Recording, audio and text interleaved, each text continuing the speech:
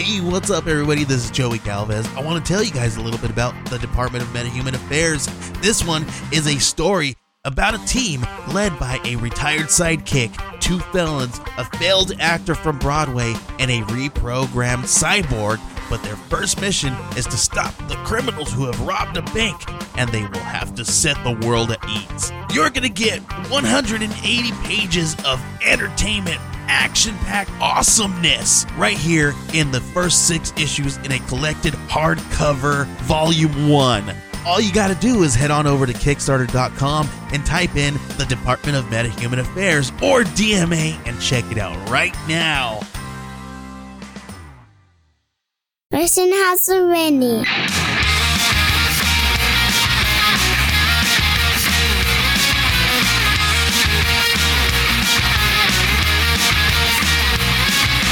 How's it going, everybody? My name is Joey Galvez, and I am here to talk to you guys a little bit about a cool book and a creator that I stumbled across on Kickstarter a while back. We had recently spoken to him before, but my computer crashed, so what we're doing today is we're going to be talking to him about his book and his awesome stuff. Let's bring him in here for you guys. Welcome, Edward Davis. How's it going? Creator of Immortal Era. Before we get into this thing here, please, can you tell us a little bit about Immortal Era and give us like the log line, the synopsis, all that good stuff? Sure. So Immortal Era, it takes place in a world where nobody can die. So the basic premise is in the year 2000, there's a mysterious event that renders the entire world immortal. But with their immortality, they don't gain any kind of abilities. They don't gain any kind of powers. They continue to age. They continue to get sick. If a limb gets cut off, nothing's going to grow back. One of my main characters is a decapitated head who continues to live. So the story then moves 200 years into the future, and we see kind of the messy world that would become if nobody was able to die. So you have overpopulation, overcrowding. Half the population is forced to live underground in these abandoned subways, and the other half live in these big crumbling cities, but still walk around with their feeling of superiority. So it focuses on a group of heroes who are on a mission to save humanity by killing them, bringing the natural life cycle back to the world. That is an absolute crazy idea for a book. That's a hefty thing to kind of undertake, especially something like that. There's a lot of moving parts. Yeah. Did you find that it was increasingly difficult to kind of keep that going, or how do you keep it grounded? The way this story started off as a novel. So I started writing it back in 1998 when I was in college. And I pretty much, when I was writing it back then and through the years, it kind of came in and out and all these giant notepads, I have all the major beats of the story. All of the big moments, I know what they're going to be. I know the mythology of the world. And if I get cornered at a Comic-Con table and, someone comes at me with a lot of questions, I generally have an answer for all of them. So for me, writing this script was just knowing every big moment, every single thing that's going to, be those wow moments for the audience. You start with knowing all of those. The harder part for me is filling in the blanks, kind of, here's your big moment, but we got to get to it.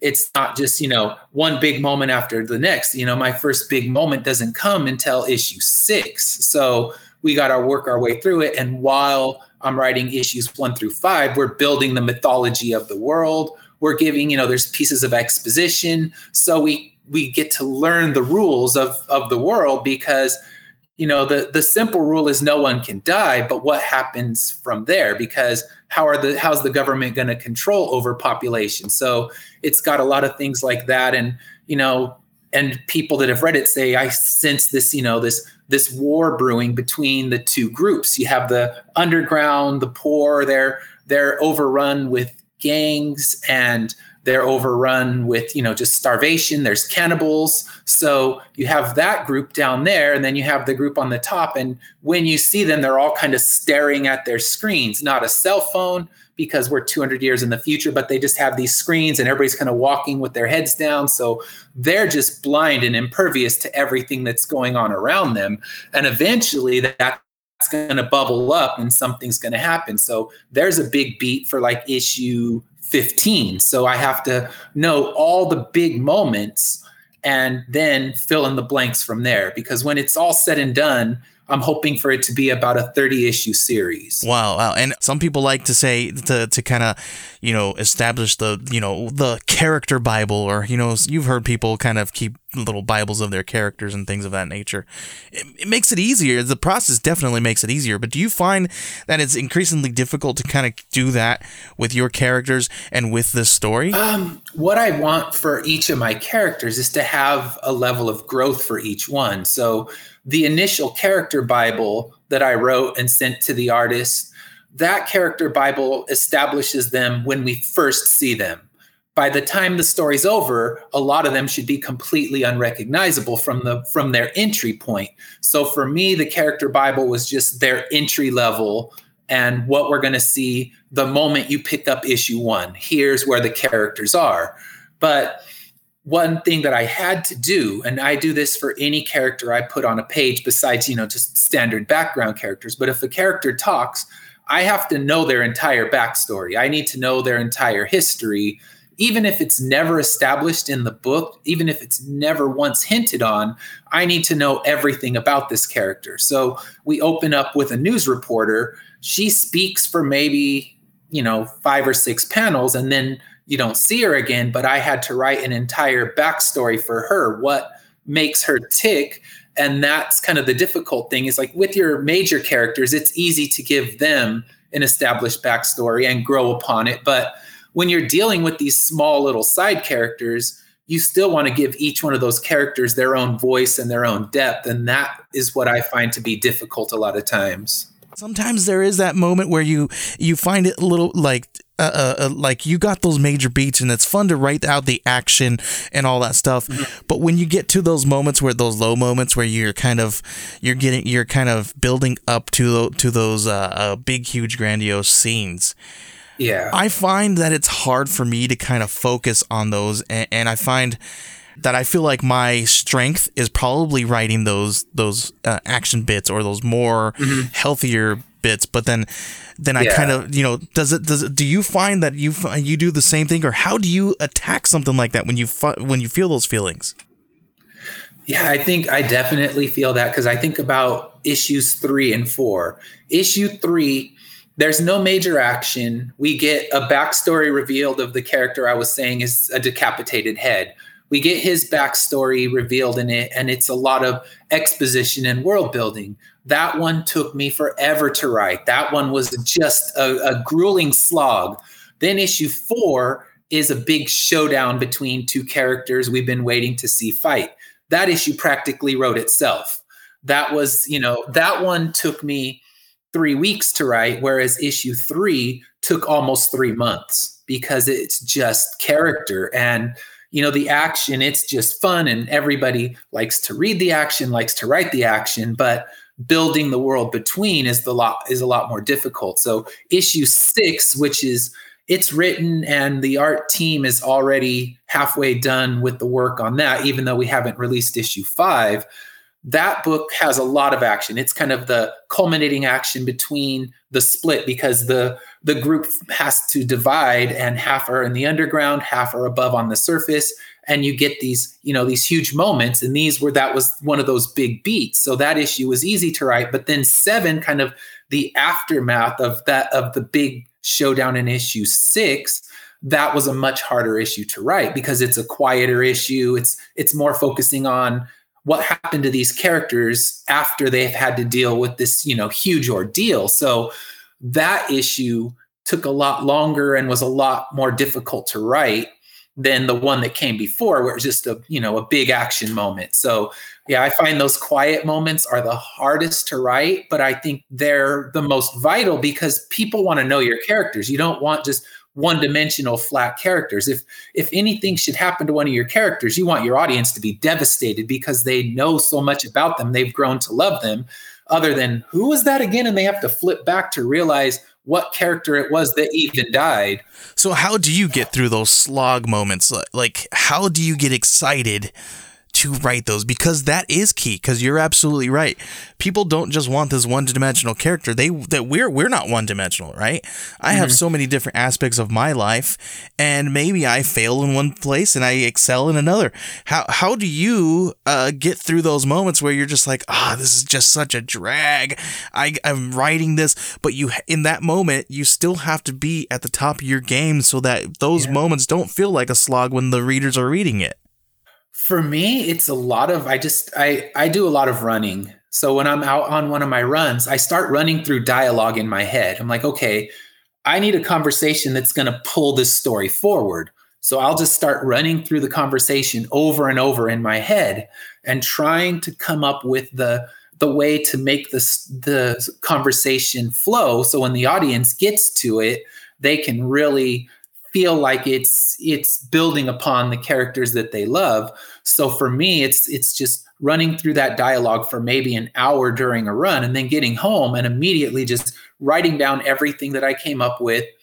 And then you take it the next day. I like to set it aside. Okay, I've come up with this dialogue. So I come back in that next day and say, okay, what's useful here? A lot of it's just going to be thrown out and never seen again. But you start to circle the pieces that you know you can use later, and you just build on those pieces. But yeah, it was definitely a battle. And then for me, writing a new story arc has been the new challenge, because I finished the first one. The art team's already working on it. It has an ending that I like, but now I got to start over, and we're going to just kind of press the reset button. So if you're a brand new reader, you can jump in issue 7 and understand what's going on, but I have to build to another moment. So trying to get through that moment, I finished issue 7, but issue 8 has been one of those battle issues where it's just, I can feel it's going to take me a longer time to get there. But in the end, I think they're worth it, because you're building towards something big. And, if you just immediately hit that big moment, it's not earned, and the audience isn't going to feel like it was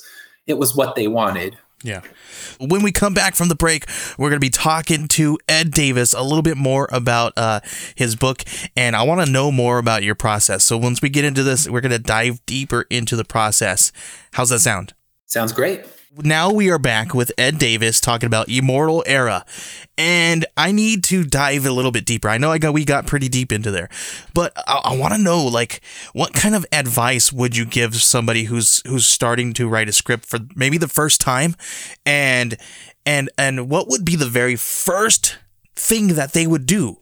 Because that's one of the first things, because number one, I started writing a script myself without knowing what a script even looked like. And that is probably a lot of what everybody out there who reads comic books and would love to kind of dip their toe in a little bit. So what would your advice be? What would the very first thing that they would need to do if they were going to be starting a scripting process? The first thing is you got to find a format that works for you, because what you're going to discover is there's no one way to write a comic script. There's one specific way to write a movie script. It's universal. It's agreed upon. But with comic script, it's just a free-for-all. So the thing that I did was I have, huge collection of comic books and all kinds of graphic novels and things. And if you flip to the back, you see those script excerpts. So I just started diving into those script excerpts. Like, okay, this format doesn't work for me. This one looks okay. And you just start playing around with the formats that you think might be the ones you like. And what I started doing was I started playing around adapting an album. The Decemberists have this concept album, The Hazards of Love. And I thought, okay, here's how I'm going to learn how to write a comic script. I'm going to adapt the story from that album into a comic script, and I'm just going to play around with it, because there's no stakes. I'm just doing it for fun. I know I'm not going to publish this, but it gets me practiced in the format. Yeah.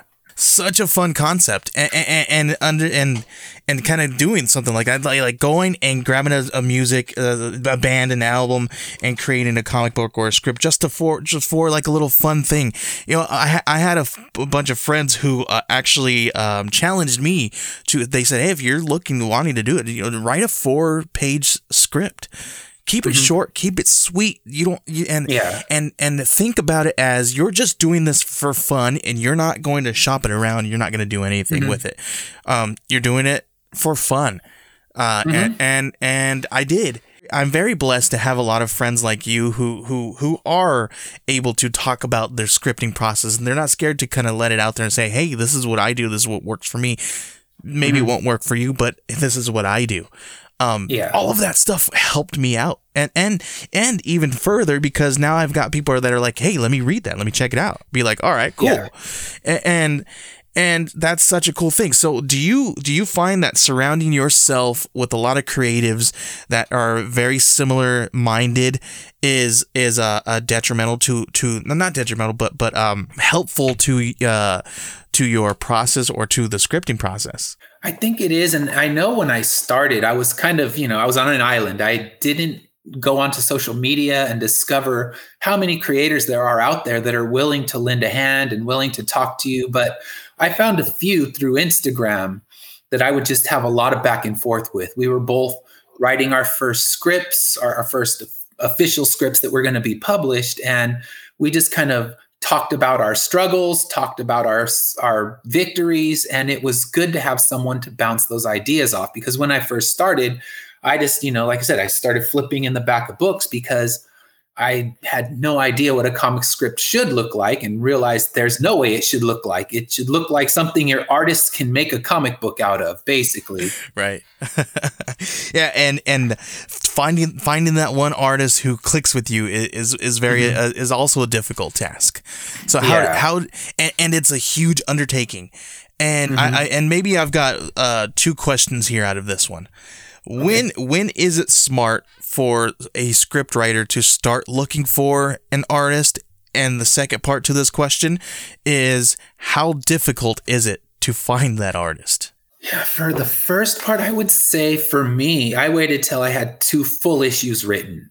I wanted the first 2 issues written, and then, of course, all of the first 6 issues fully outlined so that the scripts were just going to flow in their own way. And that's when I started to search for an artist. And I just went on, I don't remember the name of the website. I just Googled comic writers seeking artists. And you come up with this huge message board. And through that message board, thousands of artist posts with links to their different portfolios. So for me, it came down to, all right, this style looks a little too cartoony. This one may not work because of whatever reason. And I sent the small character Bible to 2 or 3 different artists. And, of course, then you have to figure out what the page rate's going to be, what's affordable that you can actually pull off. So that's another thing, is people don't realize when you're going to start to make a comic book, unless you're the writer and artist, it's not a cheap endeavor. So you have to find something within your budget. You have to find the best artist that you can afford, essentially.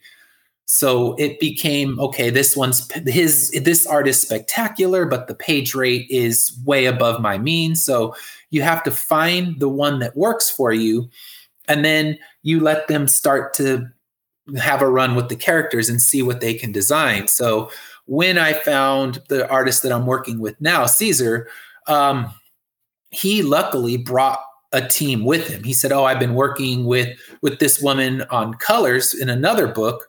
So can I bring her in? And I saw her work and loved it. So it was lucky for me that he brought the colorist with him, and he does the pencils and the inks himself.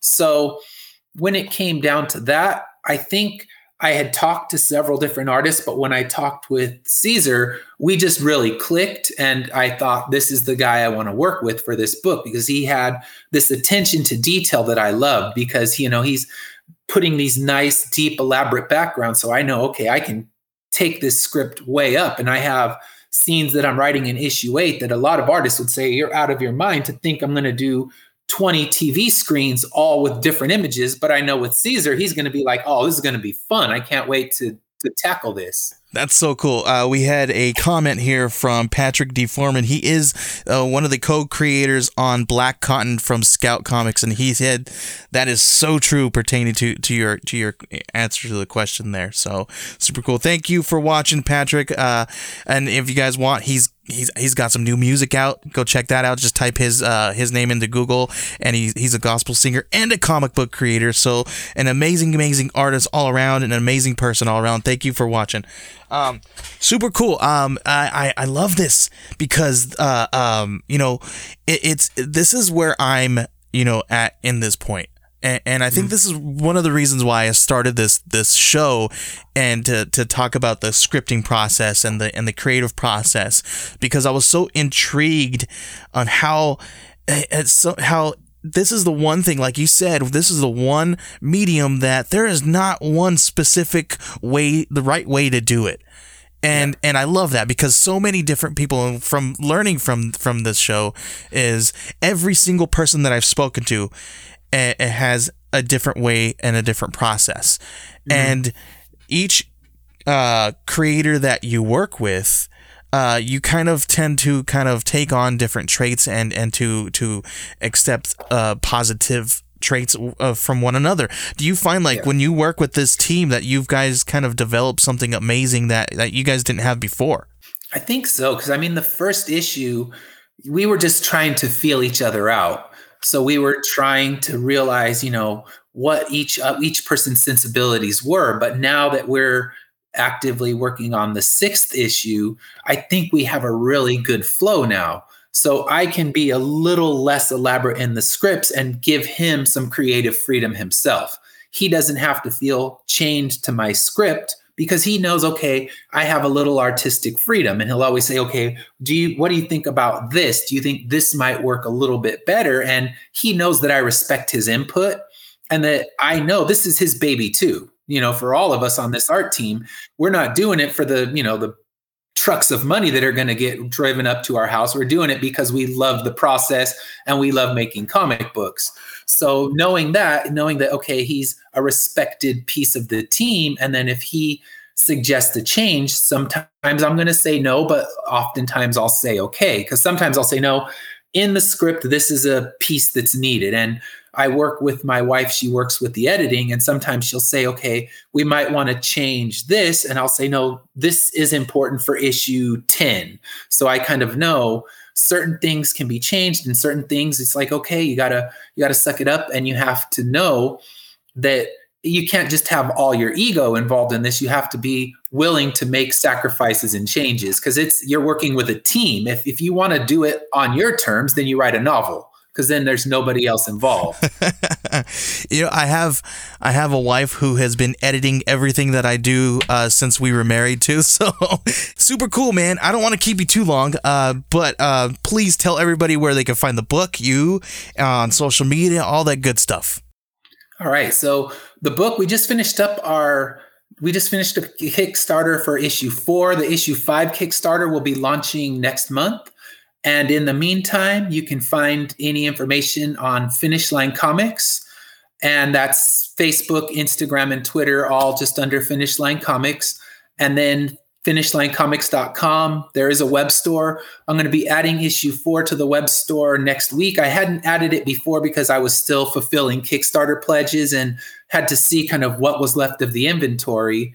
And then I'll be doing a few upcoming cons in the next few months. I'll be at the Tampa Bay Con this month. It's July now. So I'll be at the Tampa Bay Comic Con out there.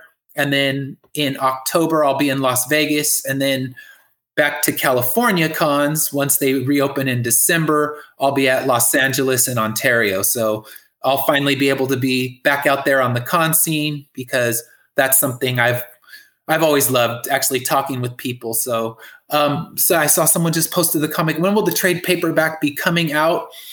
What I'm hoping for the trade paperback is by December. So the team is working right now. Issue 5 is nearly done. We're just working on lettering now. And then, of course, edits after edits after edits. But the principal artwork is what takes the longest. So will I be at MegaCon in August? And this is I will. This is Patrick Foreman who is asking these questions. I'm not sure where MegaCon is. I'll be at the Tampa Bay Comic Con, but MegaCon I won't. There's one I'm going to do in August, but it's a really small one. It's just one of those kind of swap meet ones in Banning. So Orlando, I won't be in that one. The only one I'm doing in Florida is the Tampa one, because I'm from California. So we're kind of making that a part of our family vacation, seeing some things in Orlando and then going to the Tampa Con. So I'll be at that one. And then the trade, we're hoping for December, at latest January or February of next year. But I really want to do something special for the trade when it comes out. So I'm going to talk when issue 6 comes out, I'm going to talk with some artists that I know that I've met through kind of networking on Facebook and see if I can get some special covers done with, indie artists that I love, and just makes issue 6 and the trade kind of a big moment, because making it to that trade, I mean, if one thing you need to know when you get into indie comics, it's going to be expensive, and people don't realize that. So making it all the way to issue 6, I just want something big and fun to celebrate it. So that trade, I'm hoping for December, but I may not launch in December. Because I know it's, that's Christmas time and people don't have the same kind of funds to spend. So I might wait till February and fulfill in March. But the principal artwork will be ready definitely by the end of the year. When issue 6 comes out, we have the artwork. We'll go back and do a little bit of couple tweaks here and there, some lettering things that will need to be done, and then a couple panels that have just bugged me. I'm like, okay, we're going to redo those ones for the trade. But yeah, I mean, everything's moving pretty well, and the art team is moving at a fast pace now, where it's actually putting pressure on me to get my butt writing some more. And sometimes that's the thing that kind of lights a fire underneath you to kind of get moving. So super cool, man. I appreciate you. I've got so much more questions, but we can save that for another time when you come on. Super Sounds cool. Good. Awesome, man. Thank you for hanging out with me right here on the House of Indie and listening to us all over wherever you guys listen to podcasts. We are exclusively on the Geek Collective and Age of Radio Network. This is Joey Galvez with Ed Davis. We will see you guys next time.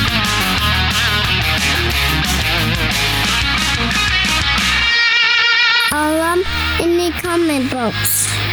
And follow me on the Twitter.